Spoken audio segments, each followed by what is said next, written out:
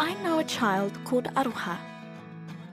Warm of heart, broad of smile, dark of hair, wild as wind from the great southern isle.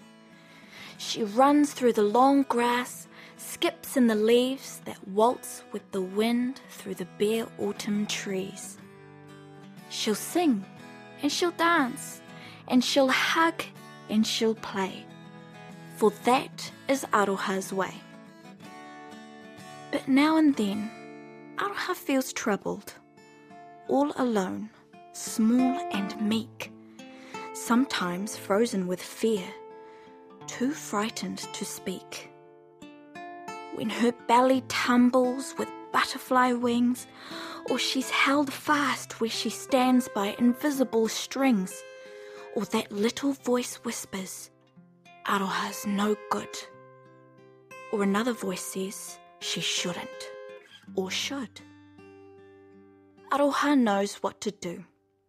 She runs and jumps, she tumbles and spins, till those butterflies quiet their fluttery wings.